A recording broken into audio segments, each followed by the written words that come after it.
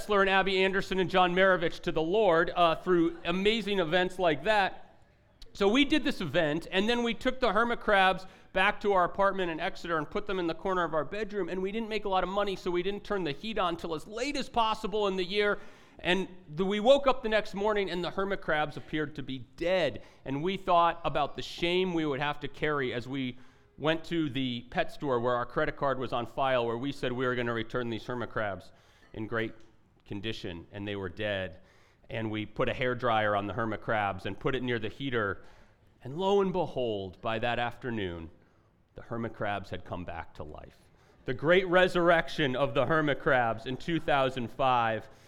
But the idea of the resurrection is more powerful than what I just described, but it is used to describe all types of things in our society that are like returning to life. You might use it to describe a house plant or a football team or the national economy or a marriage, but the idea at its core of death turning to life is a very, very powerful idea, and it has its origin in the text we're going to look at today. We are going to close up our series in the Gospel of Mark by reading Mark 16, 1 through 8. And so I would invite you to stand with me as we read this passage. I'm going to read it in the ESV. Mark 16, 1 through 8, and at the end I will say the word of the Lord, and you can say thanks be to God. Mark 16, 1 through 8. When the Sabbath was past, Mary Magdalene and Mary, the mother of James, and Salome brought spices so that they might go and anoint him. And very early on the first day of the week, when the sun had risen, they went to the tomb. And they were saying to one another, "Who will roll away the stone for us from the entrance of the tomb?" And looking up, they saw that the stone had been rolled back.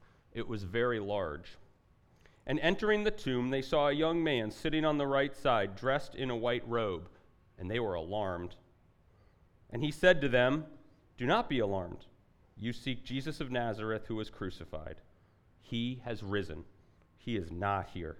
See the place where they laid him. But go, tell his disciples and Peter that he is going before you to Galilee. There you will see him, just as he told you." And they went out and fled from the tomb, for trembling and astonishment had seized them, and they said nothing to anyone, for they were afraid. The word of the Lord. You can have a seat. So if you have a copy of the scripture, or maybe you have it on your phone or something like that, open up to Mark 16. That's where we're living in for the rest of the day. And I'm going to make a few observations right out of the text that we just read, and then close with sort of three reasons why the resurrection of Jesus matters to us today. Observation one from this text, okay, is this, that Jesus is buried. Jesus was buried. Today we're talking about the resurrected King Jesus, but before he was resurrected, he was crucified, killed on a cross, and buried. And last week, Sam walked us through Mark 15, which is the historical account of Jesus' sacrificial death on our behalf. On the cross, Jesus died in our place and for our sin. But this chapter shares about him rising from the dead, but before he rises, he's buried. And if you go back to the end of chapter 15, there's about 4 verses that describe the account of a man named Joseph of Arimathea, who took Jesus' body off the cross and buried it in a tomb cut out of the rock. Most people think that Jesus was buried temporarily in Joseph of Arimathea's family tomb. He was probably a wealthy person. These were tombs that were only wealthy people could afford this type of burial. But why does it matter? Throughout Jesus' life, he identifies with the humanity that he created. He becomes like you and me in every way, and that goes all the way down to his death and burial. The fact that all of us are going to die and be buried is one of the unifying factors of all humanity, and the God we worship identified with us all the way to the grave. If you've ever been to a graveside funeral or a burial, it's one of the most sobering and serious experiences you can have as a human.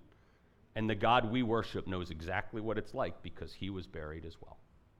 So Jesus was buried. Number 2, women discover the empty tomb. This is really cool and really powerful. Verses 1 through 3. Look at them with me. I'll read them again. When the Sabbath was past, Mary Magdalene and Mary, the mother of James, and Salome brought spices so that they might go and anoint him. And very early on the first day of the week, when the sun had risen, they went to the tomb, and they were saying to one another, "Who will roll away the stone for us from the entrance of the tomb?" Jesus is crucified on a Friday. In that late afternoon, he's taken off the cross and buried. The next day was Saturday, which was the Jewish Sabbath. No one could work. There were very strict regulations. But then on Sunday, when the Sabbath was over, we read that 3 women go to the tomb to see Jesus' body. It would be like similar, they were paying their respects to him, similar to how you might go and put flowers on the grave of a loved one. And while they're walking to the tomb, they mention that there's a stone that's been rolled in front of the tomb, which was a common practice to keep animals from getting into that tomb and desecrating the dead bodies. But the discussion of the stone shows that the same women who were at the empty tomb were also part of the burial, like they had seen Jesus' burial. And the fact that women discover the empty tomb is another place among many where the Bible validates, uplifts, and empowers women, and also points to the historicity of this account. At that time, in Jewish culture, women would have been considered second-class citizens at best. Women were excluded from most aspects of synagogue, temple, church worship. Women weren't permitted to touch the actual copies of the scriptures because they were thought to defile them. Women most likely could not give a testimony in a court of law. If these gospel accounts were made up later by people looking to create a messianic leader out of a still dead and in the ground Jesus, they never would have put women at the centerpiece of the story. Mark already referenced Joseph of Arimathea in the burial. He might as well just have, if he was making it up, he might as well have just have had Joseph of Arimathea discover the body because he's much more prominent. Sadly, for much of human history, women have been mistreated, denigrated, but here we see them lifted up, valued, and they become the linchpin of the historicity of the resurrection of Jesus. Jesus is buried. Women discover the tomb. 3, Jesus is alive. Captain Obvious, but this is the best point, probably. An angel stands in the tomb that once held Jesus' body, and in verse 6 says these amazing words: "You are looking for Jesus the Nazarene, who was crucified. He has risen. He is not here." Amazing words. As our oldest boys were growing up in our house on Easter morning, we would frequently say, "Jesus is alive. Yay!" That was like what we would say on Easter morning. And in essence, that's sort of what the angel is saying to these women. Jesus is the king who died. He was the king that was buried, but he doesn't stay dead. He doesn't stay buried. He comes back to life, and it's not just in like a spiritual or a metaphorical way where he lives on in our memories. No, he has a body. In the accounts of the resurrection, we see him eating food, we see him touching and embracing people, we see him doing normal human activities. But we also see that his body is different in some ways because he's the first to be given a newly resurrected or a glorified body. The theologian N.T. Wright, he says this about Jesus' resurrection body: "Indeed, he, Jesus, appears as a human being with a body that in some ways is quite normal and can be mistaken for a gardener or a fellow traveler on the road. Yet the stories also contain definite signs that his body has been transformed." As we'll talk about in a minute, Jesus' bodily resurrection foreshadows our own bodily resurrections. And in his coming back to life, the living Jesus continues to pursue relationship with people mentioned in this chapter. He pursues relationship with the women who go to the tomb. He talks about, the angel references Peter, and he continues to pursue a relationship with people like you and me. And even though Jesus is alive, the women, oddly enough, are still scared. Like verse 8 is an interesting verse to end this thing. It says, "And they went out and fled from the tomb, for trembling and astonishment had seized them, and they said nothing to anyone, for they were afraid. If Jesus is alive, why are these women still scared? See, even though Jesus is alive, these women still live in a confusing and broken world, and they don't fully understand the implications of the resurrection. Sounds a little like me and you, doesn't it? Because I would love to present myself as like a great leader, someone that has it all together, but this description of these women, trembling, bewildered, and afraid to say anything to anyone about the risen Jesus, that is often an accurate picture of my faith. But the fear of these women didn't change the fact that Jesus was alive. And my own fear or insecurities or lack of faith doesn't change the fact that Jesus is alive. Jesus was buried. Women discover the tomb. Jesus is alive. Fourth observation is a comment on biblical accuracy. See, we finished reading in verse 8, but if you have a copy of the Bible, I think it's probably in the app as well. There's like this curious note. There's actually 11 more verses to the chapter, and there's this curious note in the scriptures. It says this after verse 8. It's in your Bible. The earliest manuscripts and some other ancient witnesses do not have Mark 16, 9 through 20. That's weird. That's kind of weird, right? And there is debate about the accuracy of these final verses of Mark. It's worth noting there's 3 other gospel accounts, Matthew, Luke, and John, that have a lot of other post-resurrection appearances of Jesus to Mary Magdalene, to the disciples, to other people, some of them are listed in Mark 16, 9 through 20. I did some quick research on this week. I have not done incredible amounts of research, but it is some of the earliest manuscripts have verses 9 through 20 and some don't. But here's what I make of it. It actually gives me confidence in the vast majority of the Bible. Because similar to the women discovering Jesus' tomb, if the authors of the Bible were making this up, why would anyone possibly put this in a text? Unless it probably is, we don't really know, so we're just going to put this in here. It's like the people compiling the Bible, like, we have really good historical textual data on the vast majority of the Bible. There's some manuscripts that don't have verses 9 through 20, so we're just going to say not every manuscript has it. It suggests that that's the true case and that the rest of the Bible is true, because you wouldn't probably just make it up. So Jesus is buried. Women discover the tomb. Jesus is alive. There's this interesting note on biblical accuracy. But for the rest of our time, I want to talk about 3 implications for us about the resurrection of Jesus. Jesus is alive. Why does it matter? A lot of reasons that the resurrection of Jesus matters. But let's just talk about 3. Number 1, we can trust Jesus.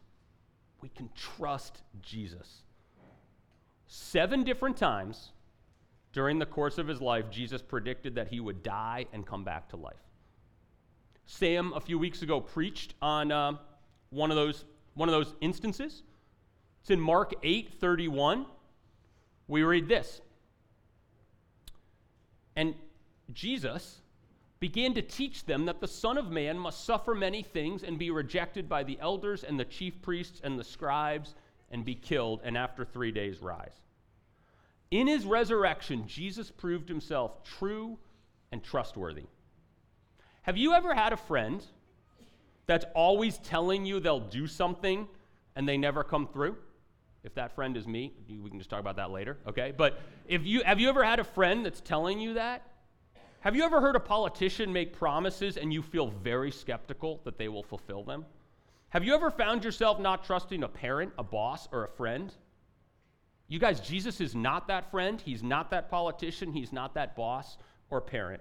He is faithful because he made the hardest promise someone could possibly make, that he would die and come back to life, and then he delivered. And because he delivered on that promise, we can trust him when he says other things. Look back with me at one of the things the angel says to the women. Mark 16, verse 7. The angel says this, "But go tell his disciples and Peter, he is going ahead of you into Galilee. There you will see him, just as he told you." Jesus is alive again, just as he told you. He's trustworthy. So when Jesus says, "Never will I leave you or forsake you," we can trust him. When Jesus says, I am the light of the world, whoever follows me will never walk in darkness, but will have the light of life, we can trust him. We can read the things that Jesus says, and we can know what will happen, just as he told us, because he made the hardest prediction that he would come back to life, and he did. Jesus is trustworthy. Number two, this is similar to a point we made earlier, but we worship a living God who offers us life. We worship a living God who offers us life. We said it earlier, Jesus is alive. Yay, he's alive. This means we can have an ongoing relationship with him because he's alive. It's hard to have a relationship with a dead person, and Jesus is not dead. When he was resurrected, his physical body came back to life. As we talked about, he ate food, he spent time with friends. Then he was taken up into heaven about 40 days later, and he continues to reign with God the Father over the world that he created. And the resurrection of Jesus' physical body foreshadows our future resurrection in the new heavens and the new earth. Jesus said this before he was crucified, John 14:19. This is a great statement that Jesus makes. Yet a little while, and the world will see me no more, but you will see me. Because I live, you also will live. That's a good verse to memorize. That's like not one of the most famous things that Jesus said, but it's great. Because I live, you also will live. Because Jesus lives, we will live. The Apostle Paul then sort of carries on this discussion in the best essay ever written about the resurrection, 1 Corinthians 15. If you want to dig into the resurrection, just go read that chapter. You won't understand all of it, but it's awesome. It's so good. Get into it. Have a meeting with Sam. He'll explain all of it to you. But in 1 Corinthians 15:20, Paul says this. But in fact, Christ has been raised from the dead, the first fruits of those who have fallen asleep. Jesus is resurrected first, and if we believe in him, we will follow him. So that's why Paul uses this term first fruits. It's an agricultural term, okay? It's describing initial fruit that comes from a harvest that promises a larger harvest to come. So Jesus lives, and those of us who love him, we will live as well. Now, I think it's worth very quickly, I just want to talk briefly about what type of eternal life is promised to us as followers of Christ. Because heaven is a beautiful concept, but it's sort of abstract.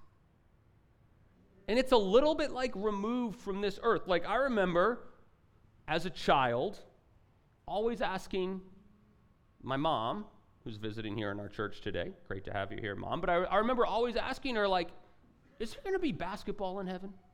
Because I always was well, I think if there's going to be basketball, someone's going to have to lose, and then that doesn't feel like heaven. And maybe I'm if there's not basketball, I don't know if I want to go there. Because heaven is sort of sometimes we think heaven is we're disembodied souls, floating around in this vague state of being. I'm not sure that's the biblical vision of heaven. The biblical vision seems to be that Jesus will one day redeem our physical bodies as part of redeeming this whole earth and creating a new heaven and new earth. It is hard to know exactly what that's going to be like, but the resurrected body of Jesus that we see right here in this text and the vision of heaven given in Revelation points to a future where we get to live in perfect communion with God without the confines of sin or the brokenness of this world. Revelation 21 paints one of the best pictures of this. We'll read verse 5, where it says, "He who was seated on the throne said, 'Behold, I am making all things new.'" And then he said, "Write this down, for these words are faithful, or these words are trustworthy and true." I am making all things new. That's Jesus talking. Notice that Jesus doesn't say, "I'm making all new things." He says, "I'm making all things new." It seems that the new heavens and new earth will resemble this current earth in some way, and just as Jesus had a resurrected body, we will receive resurrected bodies. The famous author C.S. Lewis picks up on this. He wrote the Narnia Chronicles famously. The 7th Narnia Chronicle is the last battle. The first sentence of the last chapter of the last battle says this, where he talks about heaven. It says, "If one could run without getting tired, I don't think one would often want to do anything else. You might be like, I could think of a lot of things I would rather do than go for a run. And if that's what heaven is about, like, I'm not that interested either. But the point that he's making is that in the new heavens and new earth, we'll do some of the things we love to do on this earth, but without the confines of sin and brokenness. And he paints this beautiful picture. It's an awesome, read The Last Battle. It's great. This chapter is amazing about what heaven is going to be like. But we get to do those in full communion with the God that made us and without the confines of our broken world. Jesus is the living, resurrected King, and he offers that life to us. Final thing is that Jesus offers us living hope. I want to finish by reading the verses that Michaela read in our call to worship. She read verses that Jesus' best earthly friend Peter wrote. 1 Peter 1, 3 through 4 says this. I'm reading from the NIV. Blessed be the God and Father of our Lord Jesus Christ. According to his great mercy, he has caused us to be born again into a living hope through the resurrection of Jesus Christ from the dead, to an inheritance that is imperishable, undefiled, and unfading, kept in heaven for you. The resurrection of Jesus offers living hope because it's hope beyond the grave. Most of the things that we hope in or look forward to offer us static or temporary hope or fading hope. What things do you hope in or look forward to? I'm really hoping the Patriots have a great season. Already gone, sorry. Faded. Actually 3 years ago. But maybe something I'm really looking forward to, Thanksgiving break. Anyone else looking forward to Thanksgiving? Best holiday, great holiday, okay? Get a few days off from work, get to eat a bunch of food on a random Thursday, parades on in the morning, it's awesome, right? But eventually, I'll have some great memories from Thanksgiving. Eventually those memories will fade. It's going to become a fading hope. Other things we hope in tend to sort of let us down. The money will run dry.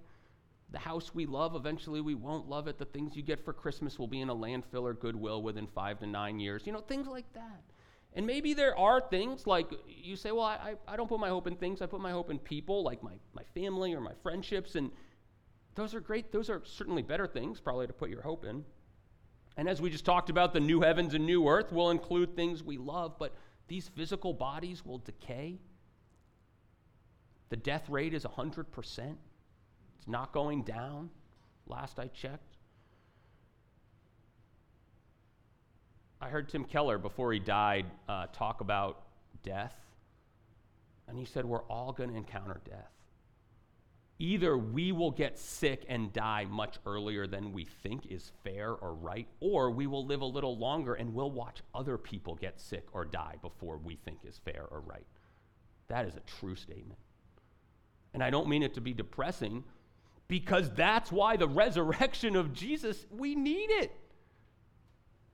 You guys, this life with Jesus is often pretty hard. Without Jesus, I think it's a little hopeless. And that's why Jesus is saying, I'm giving you a living hope that extends beyond the grave and into eternity. And the resurrection of Jesus offers us hope on the darkest of days, because Jesus himself goes before us into death and burial, and he's resurrected, promising that one day we will live eternally with him. As I close this right now, the idea of resurrection is very personal to me, because this Tuesday will mark the 2-year anniversary of the death of my father after a 10-year battle with dementia. My dad was my hero, is my hero. He was a man who loved God supremely and others sacrificially. And there were very few good things about the slow and painful deterioration of his brain. But the promise of Jesus' resurrection means that his brain will be restored and made new in the presence of the risen Christ.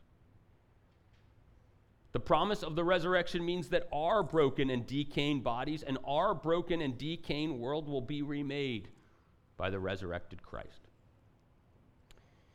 My dad loved to talk about something that Jesus said about the resurrection before his resurrection. Jesus was at a graveside service for one of his good friends, Lazarus. And Jesus actually raised Lazarus from the dead. And as Jesus stood there before he raised Lazarus from the dead, Jesus said this, John 11:25 and 26. Jesus said to Lazarus' sister, I am the resurrection and the life. He who believes in me will live even though he dies, and whoever lives and believes in me will never die. Do you believe this?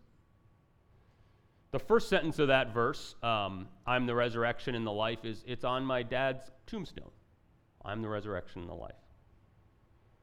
But it was the final sentence that my dad liked to draw out and ask people, where Jesus says, do you believe this?